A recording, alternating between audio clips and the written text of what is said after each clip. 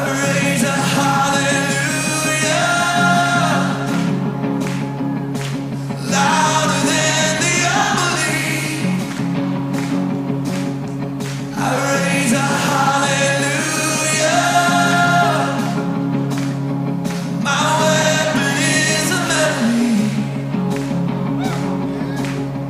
I raise a hallelujah. Heaven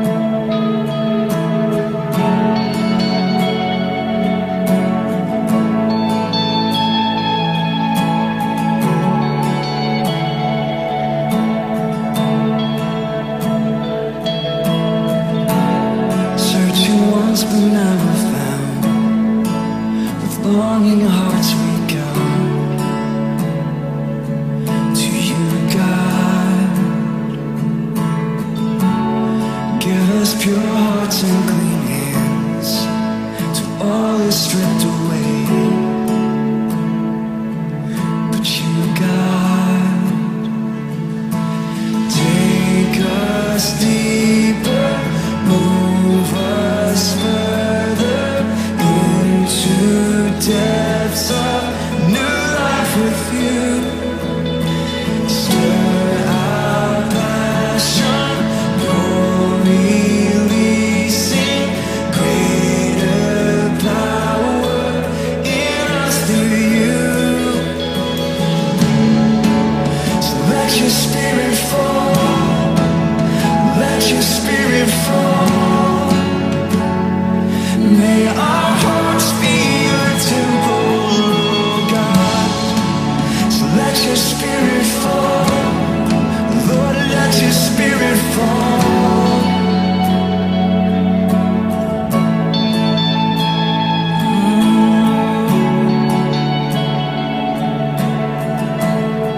So searching once but not found, with longing hearts we come to you, God. Give us pure hearts and clean hands till all is stripped away. But you, God, take us deeper, move us further into depths of new life with you. Stir our passion, you're releasing greater power in us through you. Let your spirit fall, God. So let your spirit fall.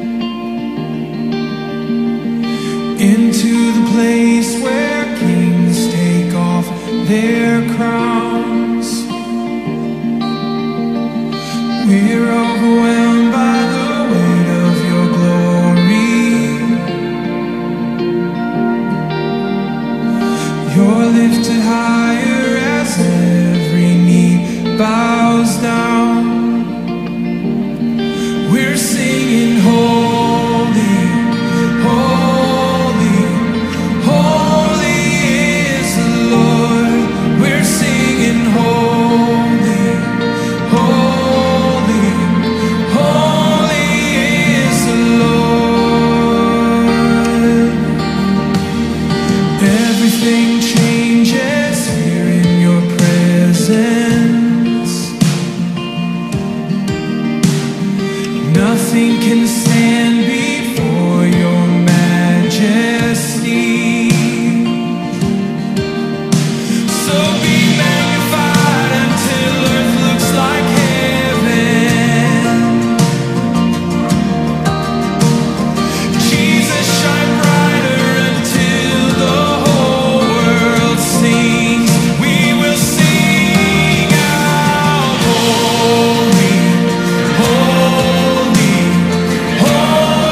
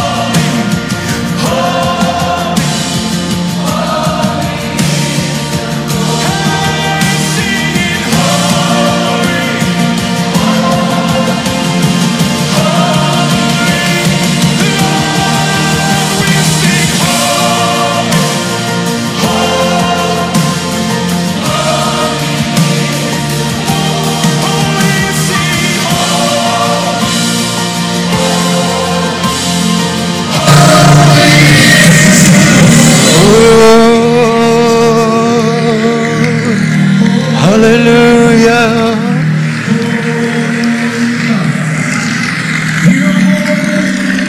Hallelujah. Father, we just praise you tonight, and we thank you that you're a holy God, an awesome God, a marvelous God, a wonder-working God, one who hears us, Lord God, and moves when we call upon your name. Father, we just give you praise and glory tonight. Praise and glory tonight. Holy Spirit, you have a purpose tonight. Let that be brought forth in each of our lives tonight.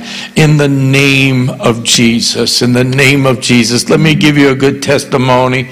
Yesterday, I received a text message from Gloria Jenkins and her brother. I have to remember, I think his name was Harry. She said was being rushed to the hospital. He has lung cancer, and they were taking him to the hospital because he was bleeding in the brain, and asked for us to pray. So I began to pray. I sent a text message to Tiger, and I think he contacted some of the prayer people and began to pray. And so this afternoon, actually about 5:30 this evening, I got a text message from her saying, Pastor Bob, thank you for all the prayers. Harry is doing a lot better. The bleeding stopped, and he is out of the hospital and going home. Now, come on now. When you're bleeding in the brain and they dismiss you the next day to go home, that's a miracle. I don't care. You may say, oh, well, that's just medicine, No, I'm telling you, they've kept me in the hospital for less than that, that's because God answers prayer. He delights in answering our prayers. And so I just had to lead off with that. Like, if nobody has anything else to testify about, I'm going to testify about that. Bleeding on the brain, sending them home the next day. God is good. God is good. What a merciful God we have, huh? Amen. Somebody, now I asked last week at the end of the thing, does anybody have a testimony tonight you want to share? Quick testimony, or something you want to give the Lord praise for, thanks for, anything he's done for you, anyone? I'm enjoying that character study, like just going through the scriptures and just starting to just dig deeper and look to see what kind of character shows up about God. I love that. I've done it in the past, but I'm glad you brought that up again. Yeah. It's been rich. I haven't had a lot of time. I've had appointments. Dad's been getting me to appointments with him, but what I have had has been very rich. Praise God. That's good. Anybody else? Hallelujah. Okay. Well, then let me get right into the teaching tonight. I'm going to read the scriptures I read last week. I'll do it all 4 weeks, actually. Ephesians 4:13 to 15.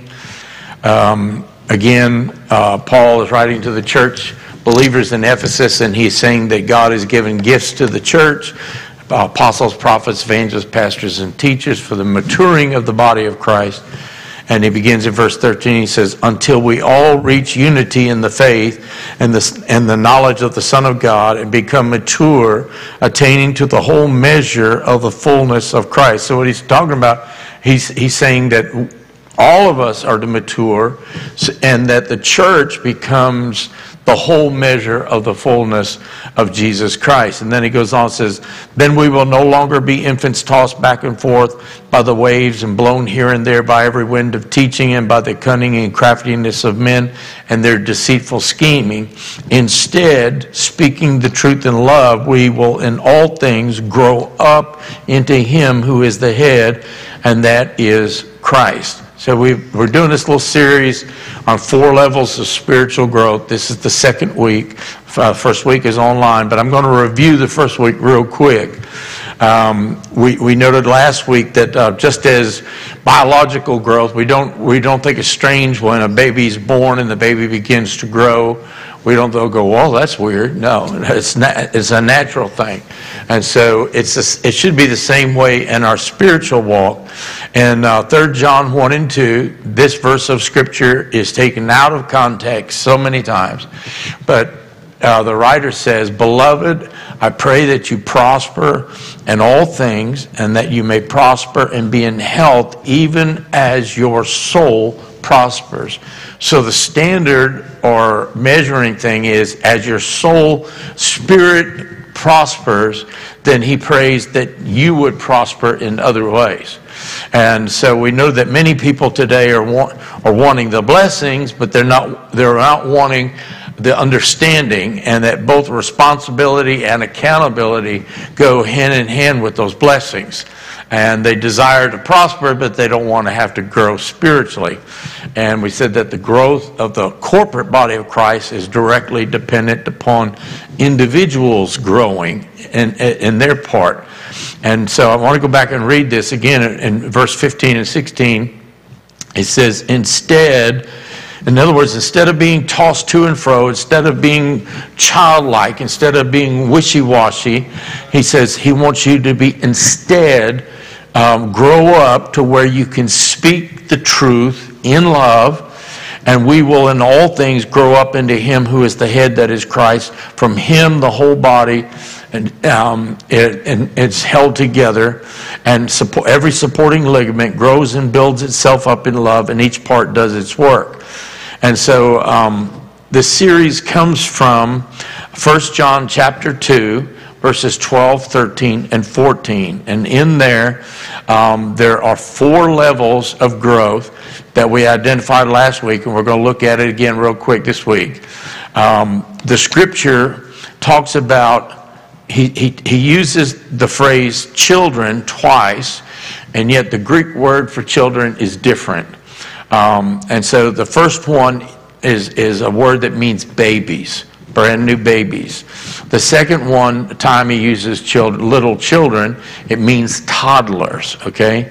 It's a different Greek word. That he talks about young men or youth, and that's what it means. And in Hebrew custom, a man was a young man up to 30 years or so of age.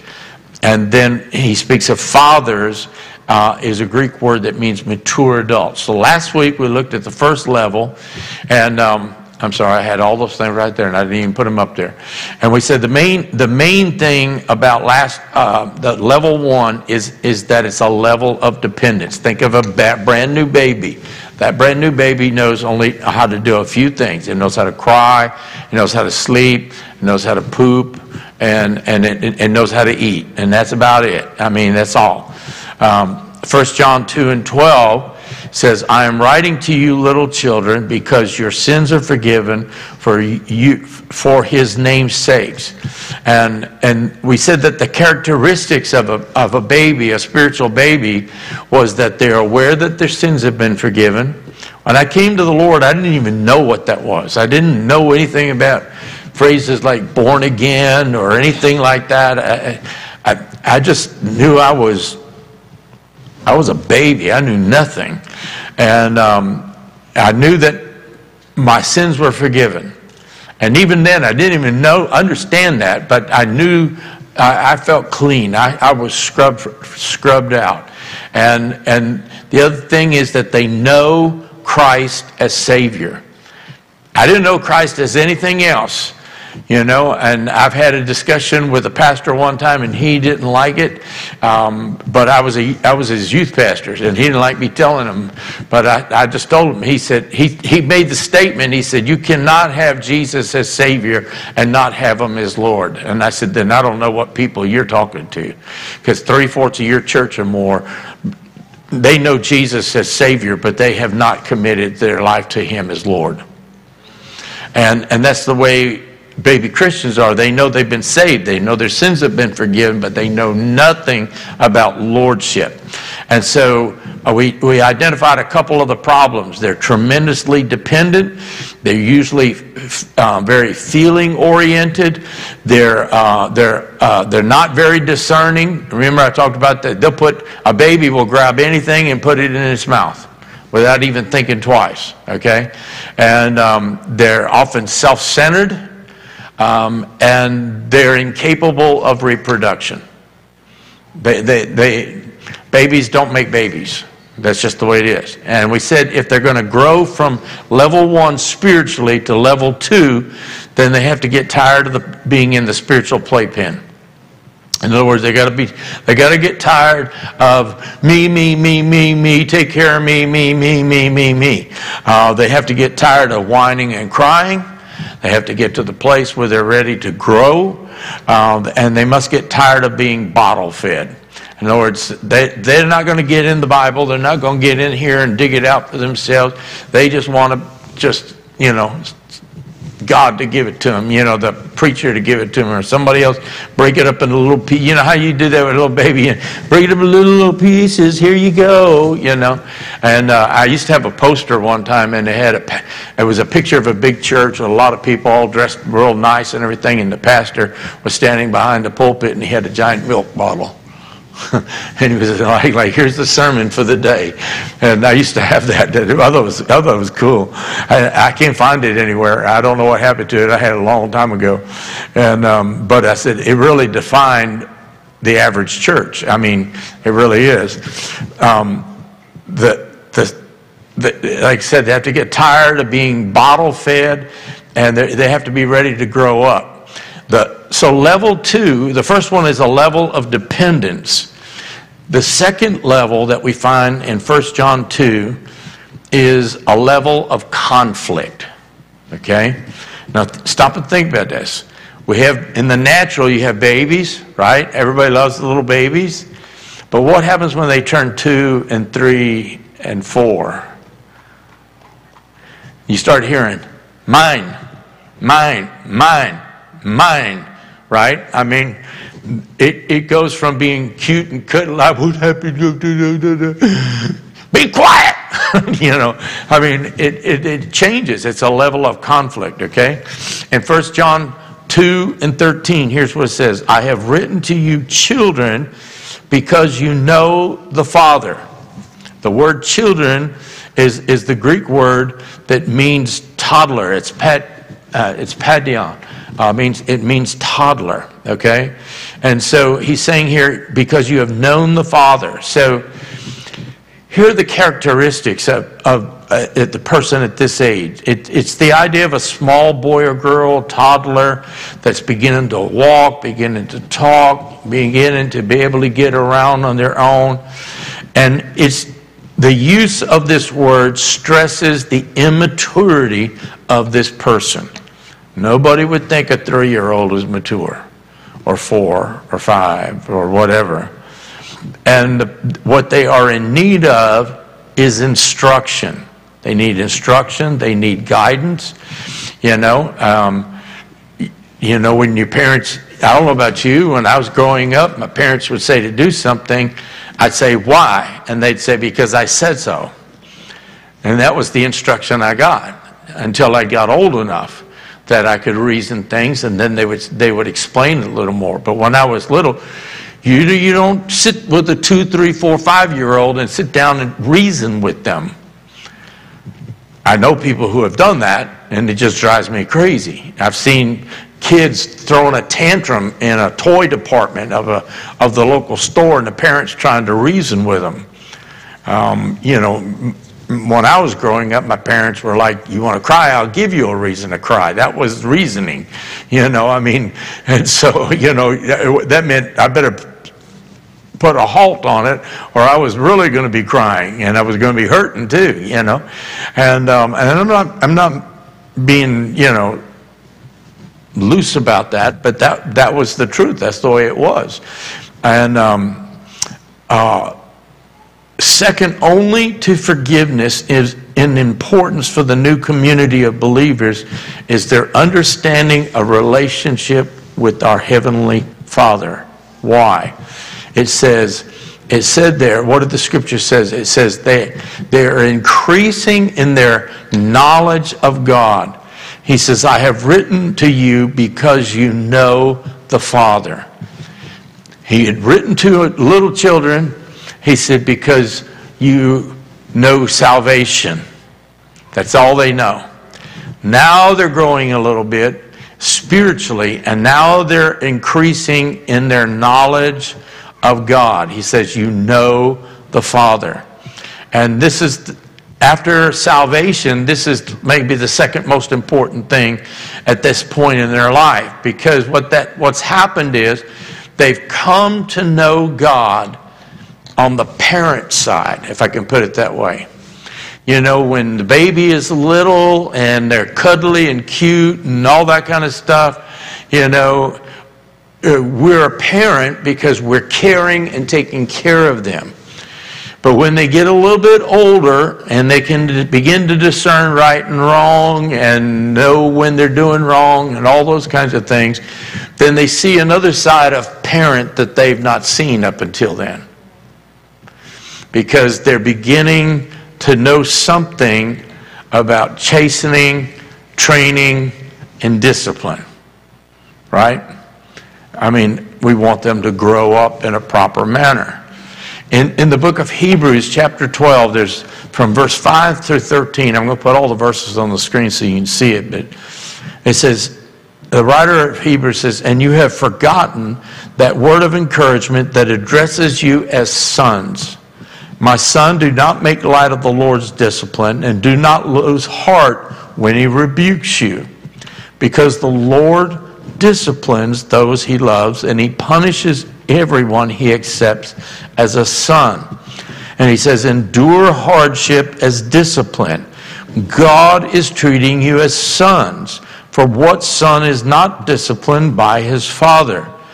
If you are not disciplined, and everyone undergoes discipline, then you are illegitimate children and not true sons." Again, we're talking about in a spiritual sense here, right?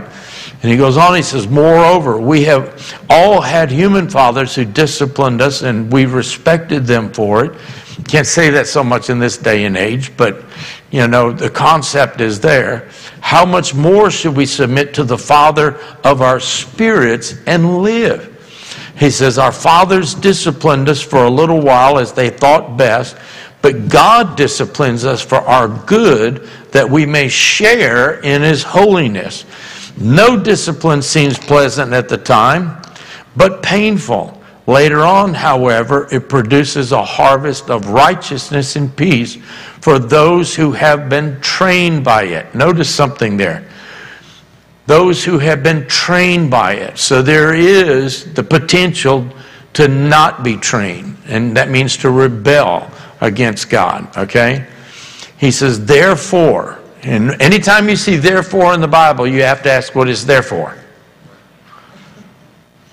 It makes sense. He's just laid out an argument. He's laid the groundwork. Fathers love, fathers discipline, not because of meanness, but because they love you, they want you to be your best, everything. "Therefore," he says, "strengthen your feeble arms and weak knees, make level paths for your feet, so that the lame may not be disabled, but rather healed." In other words, stand up and begin to walk rather than crawl. That's what he's saying. So here are the problems of those who are at this level of conflict. Most of their problems can be described as conflicts. Literally, conflicts. I don't know anybody who wakes up and goes, "I love conflicts." You know.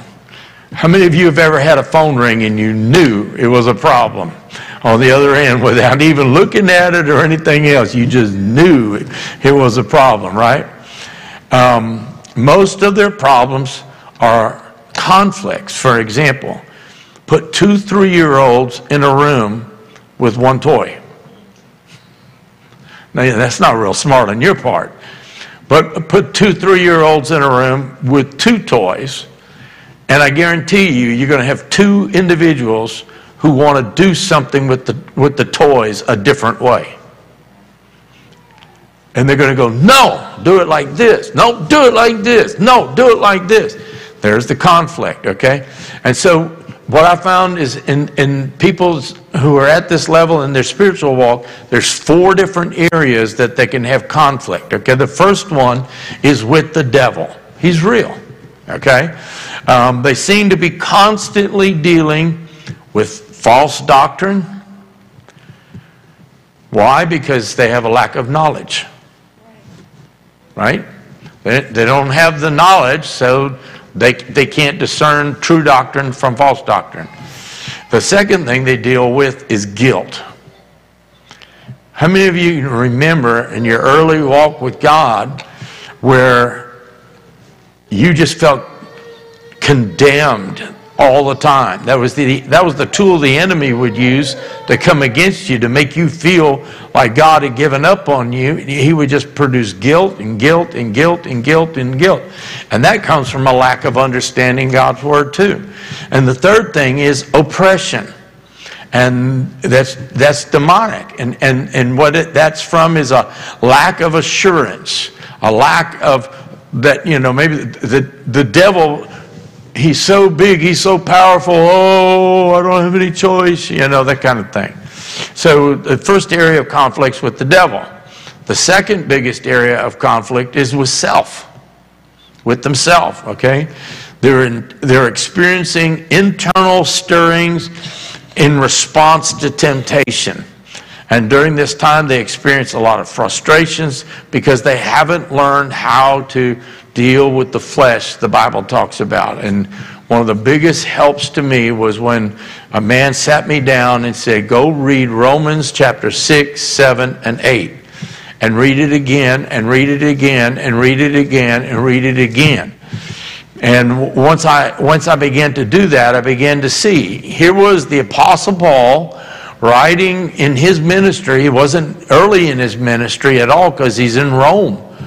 And it's near the end of his ministry. He's writing to the believers in Rome, and he's talking about the struggle that he has. The things that I want to do are the things that I don't do.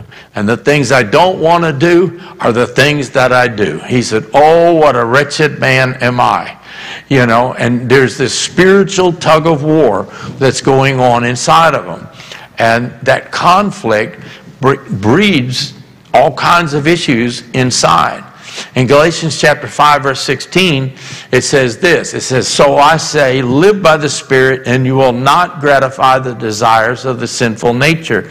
And verse 25, it says, and if we live by the Spirit, let us also walk by the Spirit. Now, I never knew what that meant as an early Christian. I really didn't. Walk by the Spirit. I mean, the only spirit I knew growing up was Casper. I mean, I remember going to catechism class, and they'd be talking about the Holy Spirit or Holy Ghost, and I'm thinking Casper the Friendly Ghost. I mean, I had no idea what that was, and so I'm serious. And so when I come to the Lord, and I'm in high school, and I came to the Lord, and He says, if we live by this, walk by the Spirit. I'm kind of like, kind of spooky, like, woo, walking in the Spirit. I had no idea what that meant. And the word walk there it means to conform. It's a military word. Think of, you've seen movies and stuff or TV shows or something where somebody gets sent off to boot camp.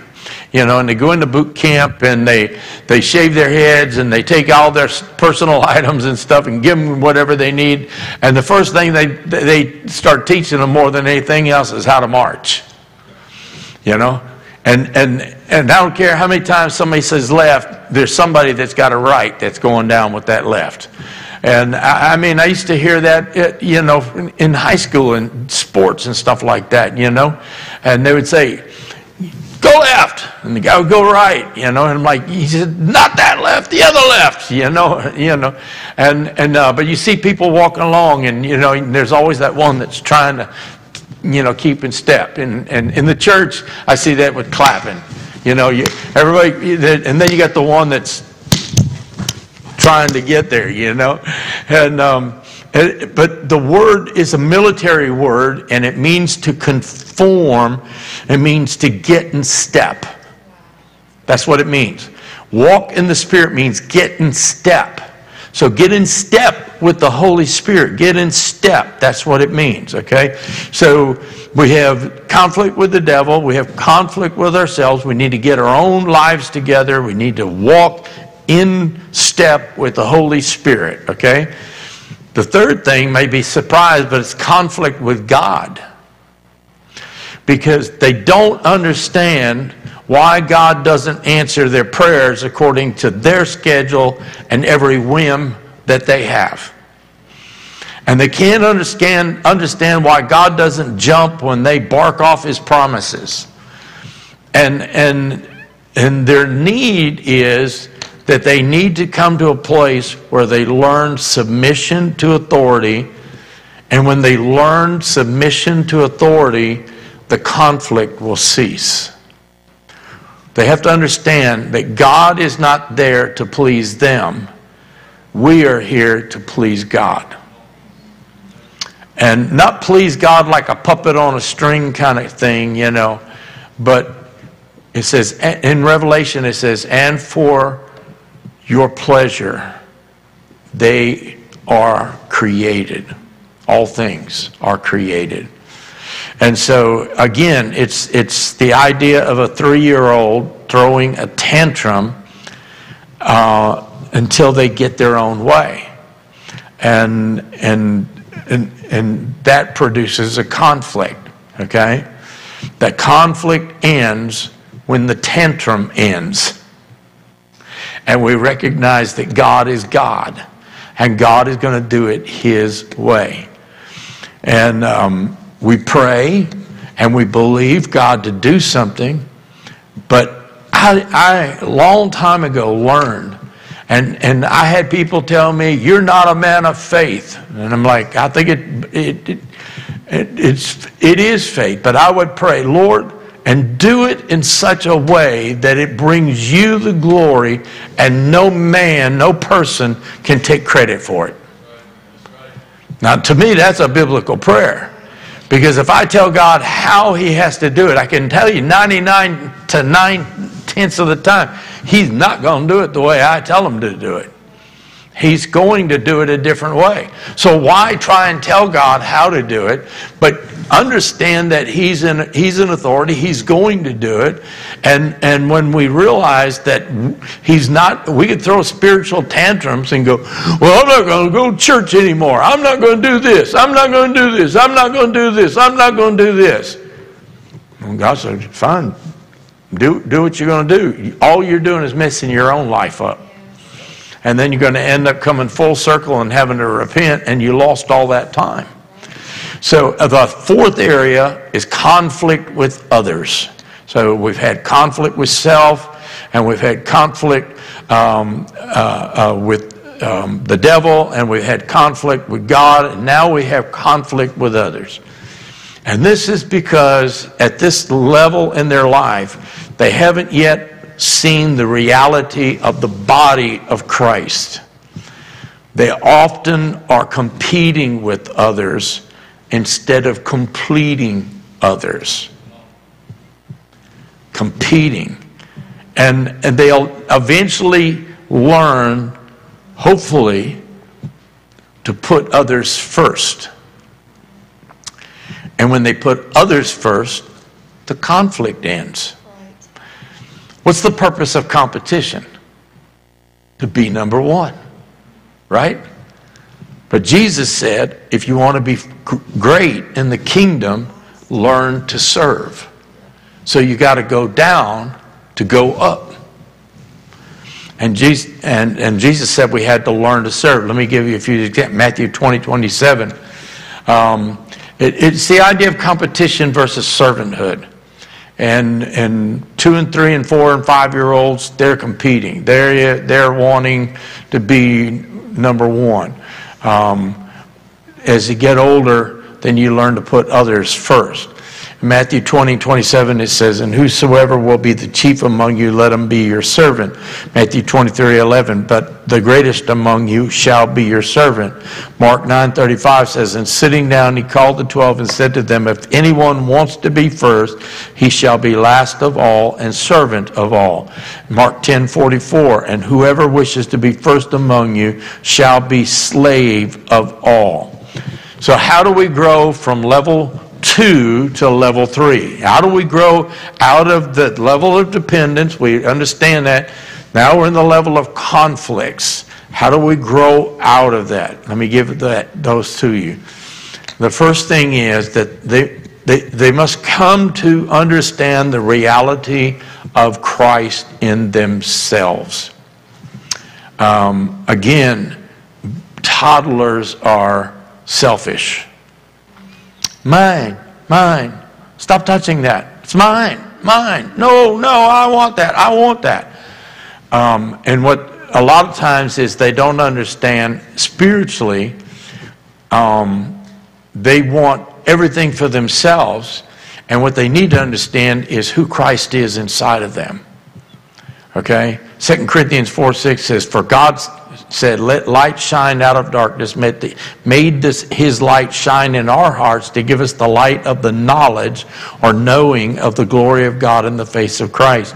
Verse 7 says, "But we have this treasure in jars of clay to show that this all-surpassing power," and that word power again is the word dunamis, where we get the word dynamite. This power is from God, and it's not us. Okay? So they have to understand the reality of who Christ is. The second thing is they must learn the difference between the flesh and the devil. Christians at this level often rebuke what they need to crucify. And they frequently experience frustration and defeat because they're blaming everything on the devil, when if they take a good look in the Word would become a mirror to their soul, and they'd realize that most of their issues are from themselves.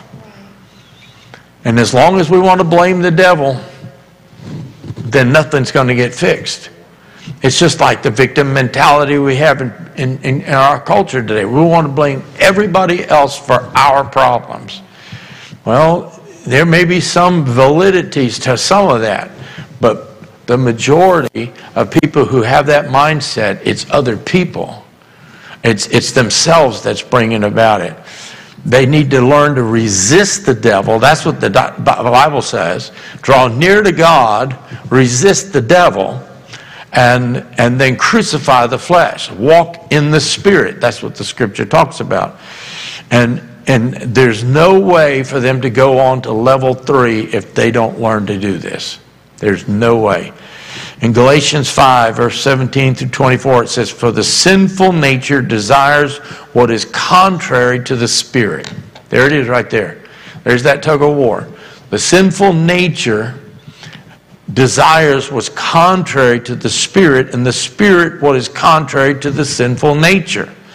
And they are in conflict with each other so that you do not do what you want. And how many of you started off with good intentions, and then like maybe there's an issue between you and somebody. And you say, I'm going to go get this, I'm going to make this right. I'm going to go apologize, do whatever. We're just going to make this right. And you have all the good intentions of doing that, but somewhere in the middle of your apology or whatever, that person says something or does something or just looks at you a certain way, and it just irritates you, and then you go back down that road again. You know, that old thing about when you go to apologize, don't try to justify. And so many people, you know, they'll go, you know, I'm really sorry for what I did, but you just don't understand what I was going. Forget it. You just lost it right there. And it goes like this. He says, but if you are led by the Spirit, you are not under the law. In other words, the natural law that's within ourselves. He says, the acts of the sinful nature are obvious: sexual immorality, impurity, debauchery, idolatry, witchcraft, hatred, discord, jealousy, fits of rage, selfish ambition, dissensions, factions, envy, drunkenness, orgies, and the like. I mean, it just goes on. And he goes on. He says, I warn you. He's writing to Christians. He says, I warn you, as I did before, that those who live like this will not inherit the kingdom of God.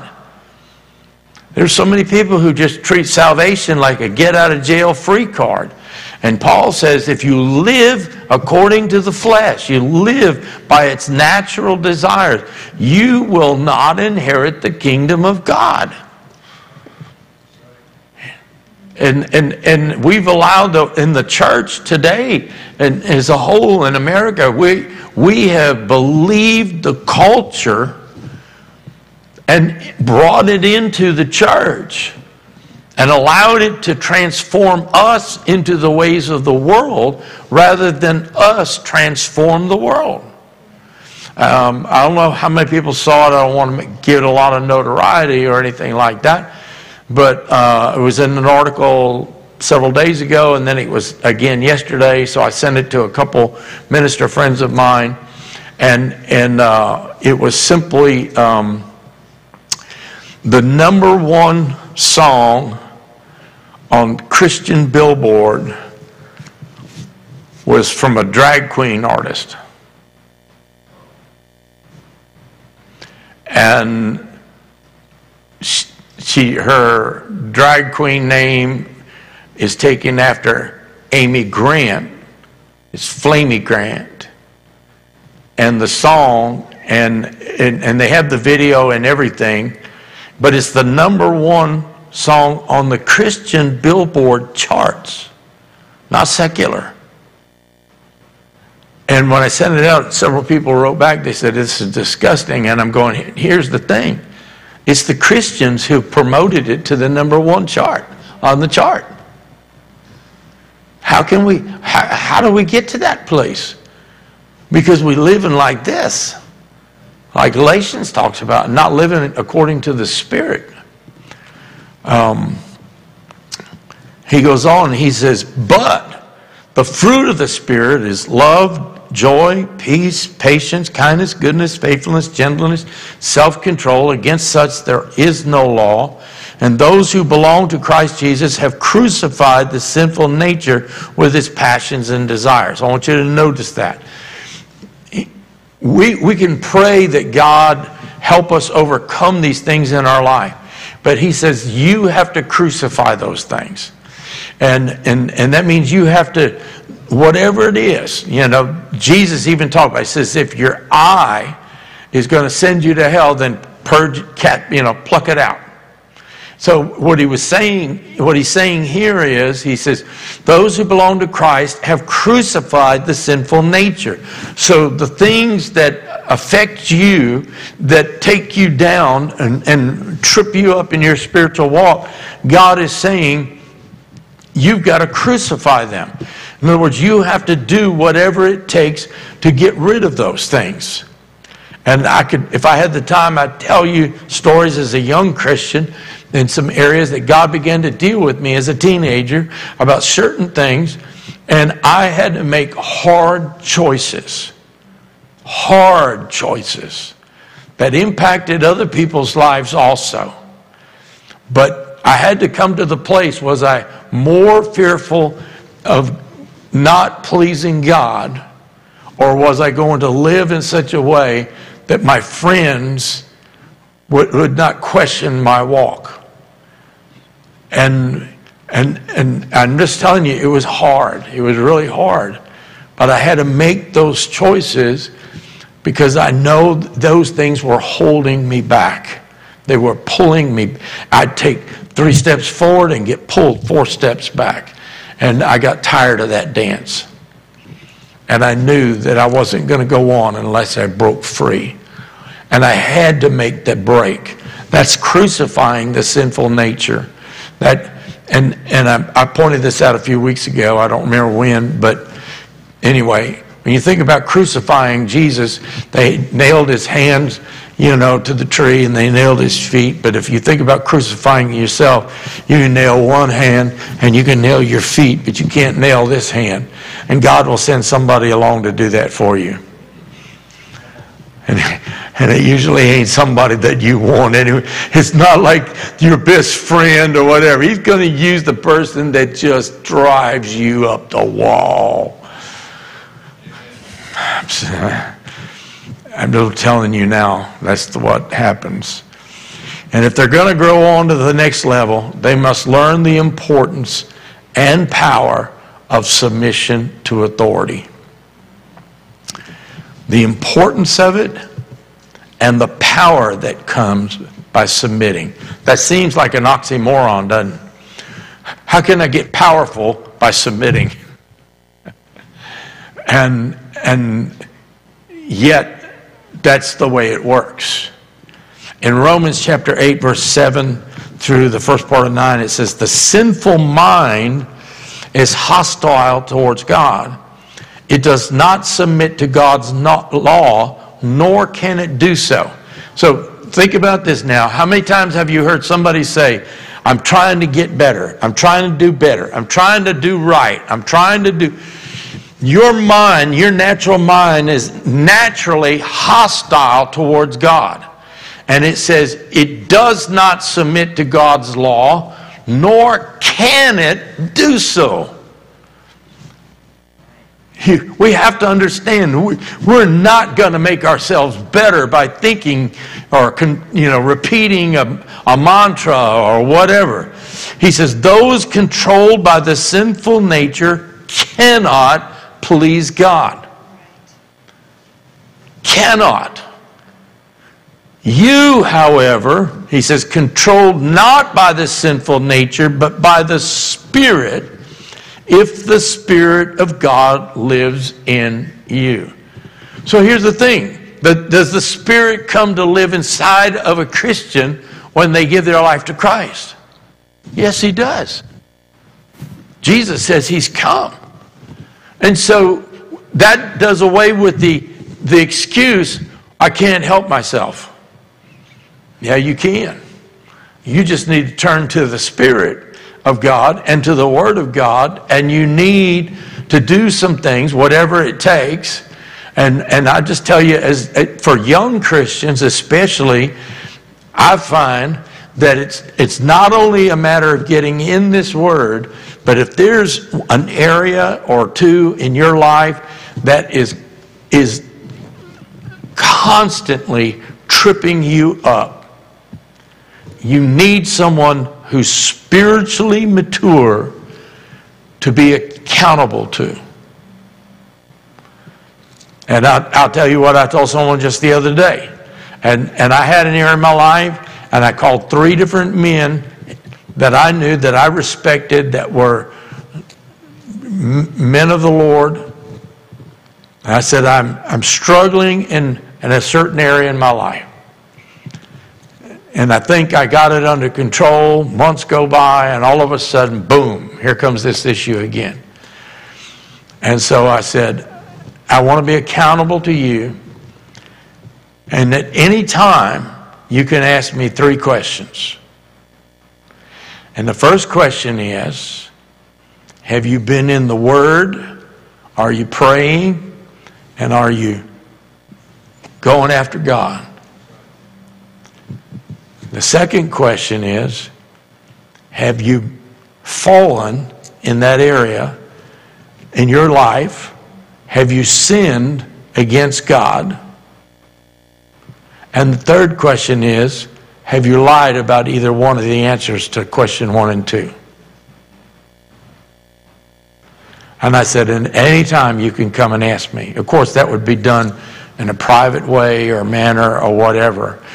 You know, you wouldn't go, hey, how you doing with that? You know, across the room. You know, obviously you're not mature and nobody should be talking to you. But he's saying this, you cannot be controlled by the sinful nature. So you got to get the upper hand. And so knowing that one of my 3 brothers at any time in the Lord could pick up the phone. They had to pick up the phone back then because we didn't have cell phones. But they could pick up the phone at any time, or they could show up at a meeting or something and say, hey, come here. How are we doing?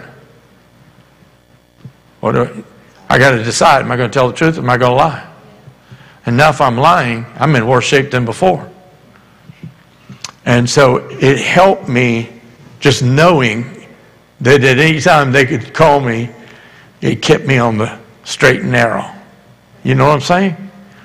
And I'm not talking about anything weird thing. It's just an area in my life that I needed accountability. Luke chapter 10, verse 17 says, and the 72 returned with joy and said, Lord, even the demons submit to us in your name. Romans 13:1 says, everyone must submit himself to the governing authorities, for there is no authority except that which God has established. The authorities that exist, and that is at every level in our life, have been established by God. So they got to learn the power of submission, the power that comes from that. They must become servant in attitude and action. They must become servant in attitude and action. The conflict ends when they learn to serve others rather than everybody expecting to serve them. You know, I mean, it's just, I've seen it. Look, I started a church. My first pastorate was a brand new church. And all but one person were Catholics. Now, that was fine because that's what I was raised. They all got saved at the same time. In the first year and a half, we started a home church, moved into a building eventually, bought some land, the whole 9 yards. But in the first year and a half, those people worshiped the ground my wife and I walked on. But when 2 and 3 came around, they knew more than we did and didn't have any trouble telling us what was wrong with us and how it should be done. And I'm telling you, we had a whole church like that. See, that's the benefit of the body of Christ. You have people at different levels and maturity in their life and experiences and everything. Start a brand new church with brand new Christians. And just picture yourself with all nursery babies. I'm just telling you, it's an experience. I'm not sure it's a godly one, but it's an experience. They have to learn to serve others. And we used to have, once a month, we had I don't remember if it was I think it was the last Sunday of the month, first Sunday of the month, I don't remember. On a Sunday night, we'd have a fellowship night, and we'd just come to the church, and everybody bring, something to eat, and we'd have people playing guitars, or people over here playing board games, and people over here just talking, doing whatever. But when it came time to eat, I'm telling you, it's like pigs to the trough. And literally, I had to stop people every month from going back through the line with containers they had brought to take food home when people hadn't even been through the line yet. And they'd get angry with me because they said, yeah, but I have family at home that didn't come, and I have to feed them when I get home. Otherwise, I wouldn't be here tonight. I'm like, but there's 15 people behind you that are here, and they haven't eaten yet. And they didn't understand why I was taking that position.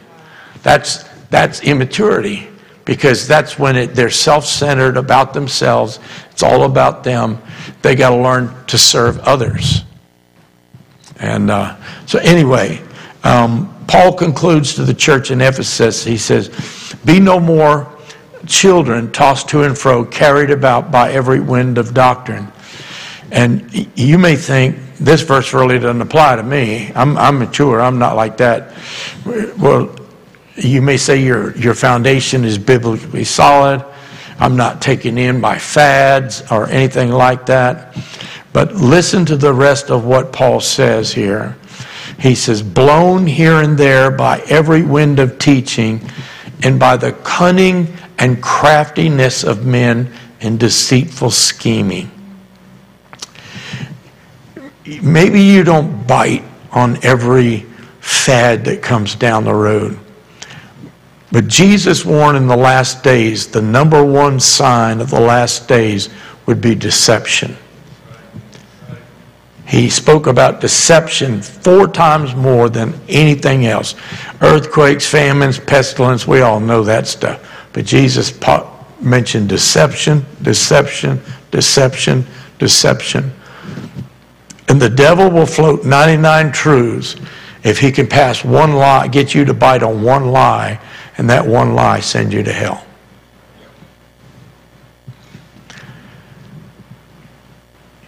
For example, how easily swayed are you by the conflicts that you face each day? Oh, but that's at work. No. Are you a Christian at home and not at work? Right. Okay. How are you handling the evil plans of those who oppose you? How are you reacting to those who may even call themselves a Christian and yet they speak falsehoods about you? Don't say that doesn't happen. It does all the time. Paul commands us, he says, be no more like children. And so he says, quit behaving like a child, quit rebelling like a child, quit being spoiled and expecting everybody to take care of you. And he says, instead, speaking the truth in love. You have to know the truth to be able to speak the truth. And you have to have matured enough past those things to be able to love in spite of it. The idea of turning the other cheek sounds great on paper. But doing it is another thing. I'm telling you, been there, done that. Didn't like it at all. And you do it once and you think, okay, I did it. And then they come back for the second cheek on the other side that you just turned. And then they come again, and then they come again, and then they come again. How are you handling that? Speaking the truth in love, and we will in all things grow up into him who is the head, who is Christ. Here's the last thing you have to understand. A person who fails to get past level 2 will cause the person to become frustrated and a constant source of strife in the body of Christ. And those are the ones that I call high maintenance people. And I don't care what you do, it's never enough.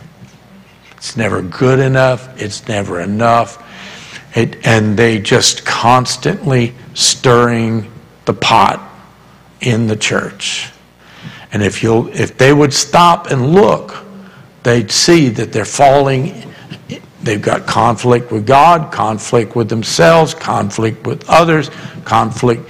You know, the devil, I ain't worried about the devil. When I say that, because most Christians at that age probably have an idea they can rebuke the devil. The biggest conflict is with themselves and with others. And if they don't recognize it, and so the devil uses others to stir up strife against you, and then you take it personally. How many of you know you can't take it personally? You've got to recognize it for what it is. If this is causing me to lose my temper, if this is causing me to feel ill will towards an individual, if this is a spiritual battle. It's being carried out in the flesh, but it's a spiritual battle. And how am I doing with that? And if I don't get past this and learn how to get past this, then you'll stay here frustrated and a constant source of strife, not only to the body of Christ, to your family, to your friends, at workers, co-workers, everybody. And I don't know anybody that wants to do that. But you have to grow up. We have to grow up. Amen?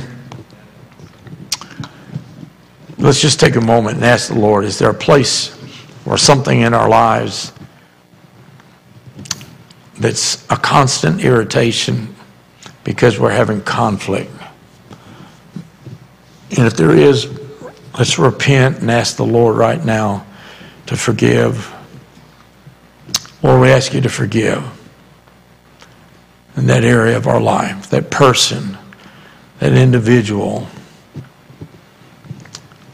whomever it may be, whatever it may be. It may be a situation that's out of our control, and we feel like that there's people behind it that have manipulated it to come against us.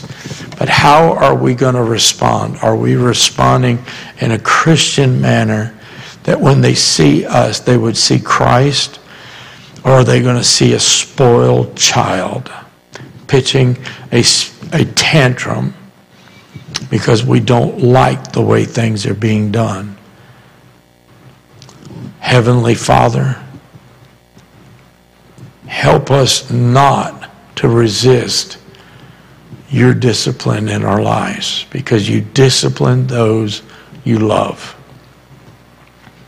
And the fact that you are correcting us in certain things is only proof that you love us. Otherwise, you just let us go our merry way, and we'd reap the consequences of our own actions.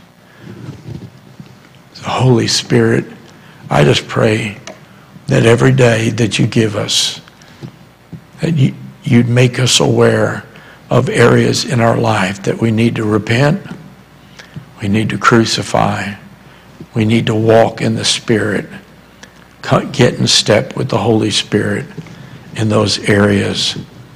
And we pray this in Jesus' name. Amen.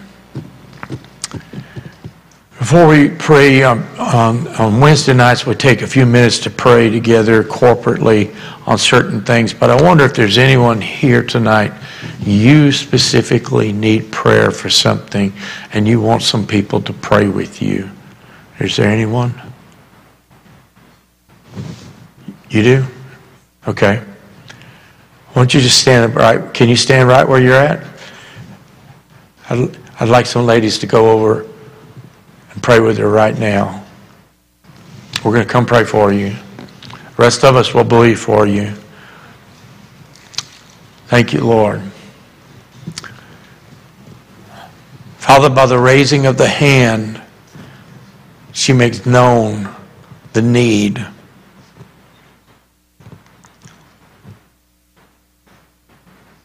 Like the woman with the issue of blood who pressed through the crowd. Nobody around her was aware of her condition and need. And yet when she touched your garment, Lord Jesus, you instantly knew virtue had flown out and that healing had taken place. And we just pray right now as she stands there. She's raised her hand. She's reached through the crowd. And she touches the hem of your garment right now. We agree with her right now, Father, in Jesus' name. Touch her. Move mightily right now in the name of Jesus. In the name of Jesus. In the name of Jesus. Let it be done. Let it be done. Let it be done. Thank you, Lord. Thank you, Father. Thank you, Father.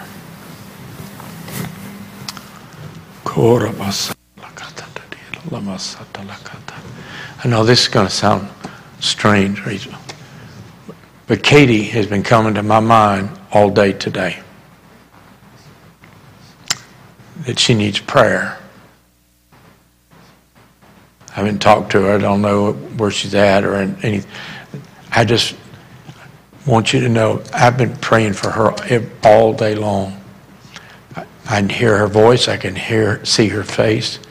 I've been praying for her. And I just want to pray right now for her. I don't know why.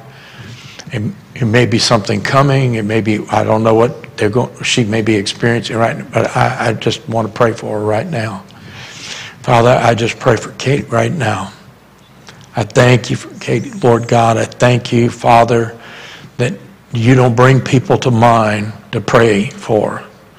The devil has never brought anyone to my mind and said, pray for them.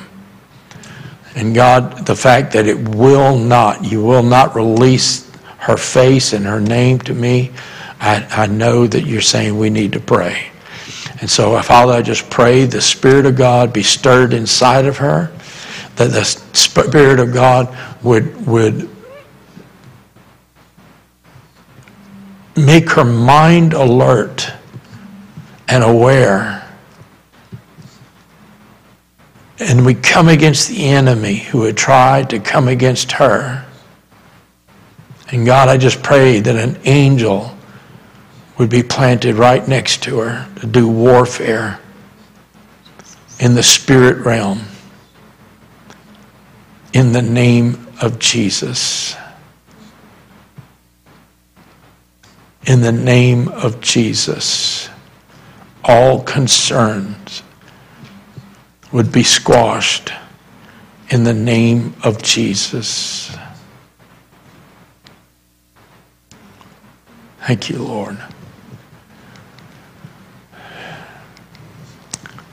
I want us to begin to pray tonight just for revival at the local level, national level, international level. You can stand, you can walk, you can sit, you can kneel, you can do whatever you want for the next 5-10 minutes or so. We're going to pray. But Father, we need an outpouring of your Spirit, Lord God. We need a move of your Spirit in such a powerful and dynamic way. Father, we need a breakout in your church, Lord, in your body. God, we need churches that have been dead to be revived. God, that is what revival is. That which was once vived, that which was once alive, has been brought back to life and revived. And by the Spirit of the living God, Father, let it begin to blow all across this nation, Lord God. And churches begin to awaken. The people therein, a hunger be stirred within them, Lord. Father, as the heat temperature has been rising in record numbers all across this nation, there is a spiritual temperature that is rising. A hunger, Lord God, for you. An outpouring of the Spirit of God, Lord. Father, as drought has cascaded across the nation from the heat waves, Lord God, there is a rain of the heavens that is coming upon the church, and that will quench the thirst and the hunger and the desire of those that are crying out for it even now. God, send revival. Send revival. Holy Ghost revival. Spirit of God revival. Father, one that cannot be harnessed or controlled or dictated by an individual or a group of individuals. Father, but let it be a spirit breakout like we've not seen in years and years and years. God, there's been pockets of it, but Father, we're talking about a deluge from heaven. Let it begin to rain, the power and the glory and the majesty of your Spirit, Lord God, all across this nation, from the East Coast to the West Coast, north and south, and every place in between. Lord, in the metroplexes, Lord, in the areas of town that nobody wants to go to, let the breakout of the Spirit of God take place, Lord. Father, let there just be a Holy Ghost move, and especially in the Acadiana area, God. We lift this area up. There has been prophetic word time and time again about how, God, you are going to light this area on fire, and that it will spread up and down the Mississippi and then east to west, Lord God. Father, in Jesus' name, let that word come forth in our days, Lord, in our time. Let us see it. We pray in the name of Jesus. Now, Lord, we pray for families. We pray for siblings and children and youth and marriages. Father, that the enemy is trying to rip and destroy the very fabric of our society by destroying families, Lord God. And Father, it's happening even in the church realm, Lord. Father, we pray for the families of Life Church. We pray for the families, Lord God, that they would be strong. They would be knit together. That, Father, that they would begin to love one another in a way that they've never expressed before. I know some family members are not expressive, but God, there are ways that we can show that love one to another. And God, I just pray that you would unite our families, that God, that you would come in the midst in their homes, and your presence and your spirit would be real, Lord God. Father, let it come forth. Father, we're not writing off one single household. We're not going to allow the enemy to steal one single household.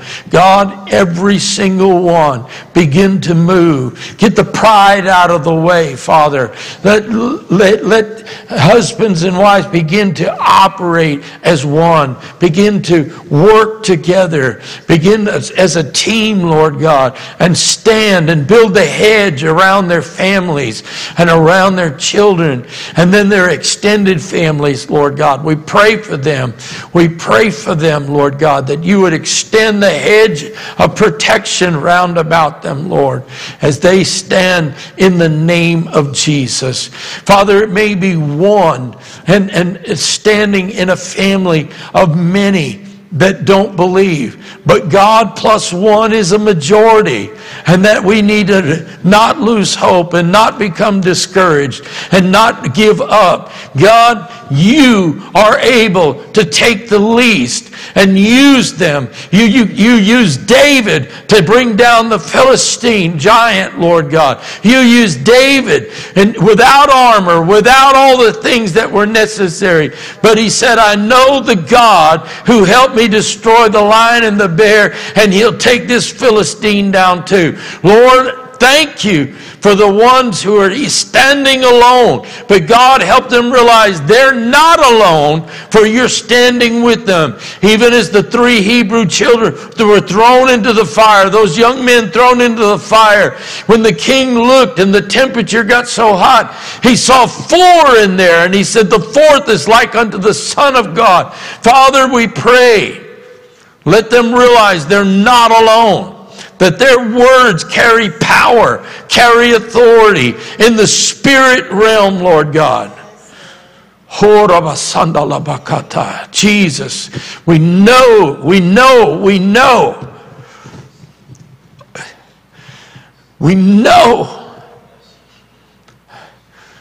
We will not be deceived. We will not be discouraged. We will not turn away. We will not throw in the towel. We will not give up. If anything, we're standing stronger. God, we draw a line. And we dare the enemy to try and cross it. Because God, if he tries to cross it, God, by the power of God, you'll knock him back. In the name of Jesus. In the name of Jesus. And I pray, Lord God, that those who I just feel impressed to pray that those who are married, who the flame of passion for one another has dwindled, God, rekindle it. Rekindle it. Rekindle it one for another, Lord. It can't be done from one. Rekindle it one for another, Lord God. That God, that you would get the glory out of it. You would restore and you would heal and you would refurbish and you would build and you would establish for a testimony in the name of Jesus. Oh, God, I feel that so strong. So strong, so strong, so strong. right now in the name of Jesus. If you know a family that's being torn apart, I want you to call their name out right now to the Lord. And I want you to intercede for them right now. I feel that's very strong right now. There's an anointing for that right now. I want you to call that name of that family, the husband, the wife, the family, whatever. You call it out to the Lord and then begin to intercede for them. You stand and say, I will stand and I will call their name before you, God. Father, we rebuke the enemy who's trying to come against that household, who's trying to rip it apart. We come against it in the name of Jesus. And we ask that you would dispatch angels, Lord God, to take up residence upon that property, Lord. Surround that house and infiltrate that house, Lord God. And infiltrate it, Lord. And let the presence of God be felt and impressed in there, that they may sense something that they may not know what it is. But God, it's you. It's you. Shake them up. Bring them to their senses. Let them see clarity. God, there's some, they're in a fog. They're in a haze. And I can see it right now. But Father, as we speak against it, let that fog clear, and their mind and their thinking be clear, and let their understanding be purged from the bias that they have adopted, the lies that they've bought into, the things, the excuses that they're latched onto to make excuse for their reasoning, their actions, their doings. Father, in Jesus' name, we come against that. And let the light of God break through. Even as Saul was on the road to Damascus, and the light from heaven broke through, knocked him down, and he immediately knew it was you, Lord. God, I pray for that kind of divine intervention right now for families and marriages and homes in the name of Jesus.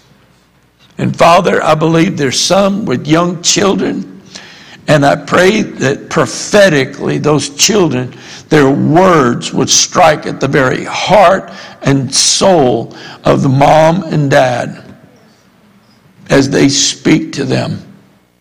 Let them hear the voice of Jesus. Let them hear the voice of Jesus. Jesus. Jesus.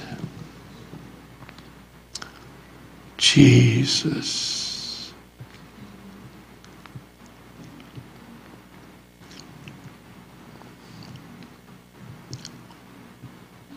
Jesus.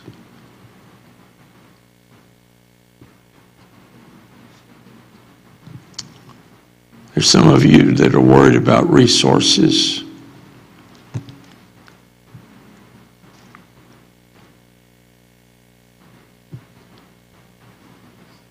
Your mind is fixed on the shortage. Your mind is fixed on the source of where it will come from. I sense the Holy Spirit just saying, Jesus. Jesus. Instead of thinking on those things and repeating it, the name of Jesus. Speak the name of Jesus. Every temptation that comes to think about the lack, speak the name of Jesus. Jesus, Jesus, Jesus, Jesus. Father, we thank you. We love you. You're a good Father. You chose us. You sought us. You're not going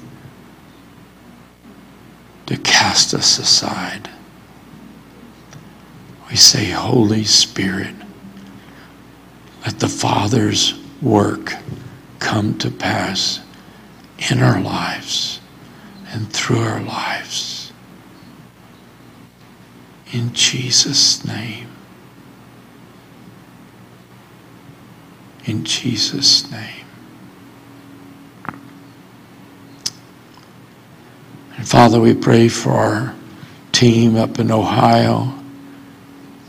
We thank you for how you've been ministering to them as they've been competing, but God, they've been ministered to every single day in a powerful way. God, let this be a life-changing week for them, adults and youth. Give them safe mercy of travel on the way home. And when they come home, the testimonies, the fire they're carrying, they'll bring back, and they'll spread that flame for the glory of your name's sake. Jesus. Amen. Amen. Amen. Praise the Lord. Well, let's just stop there tonight.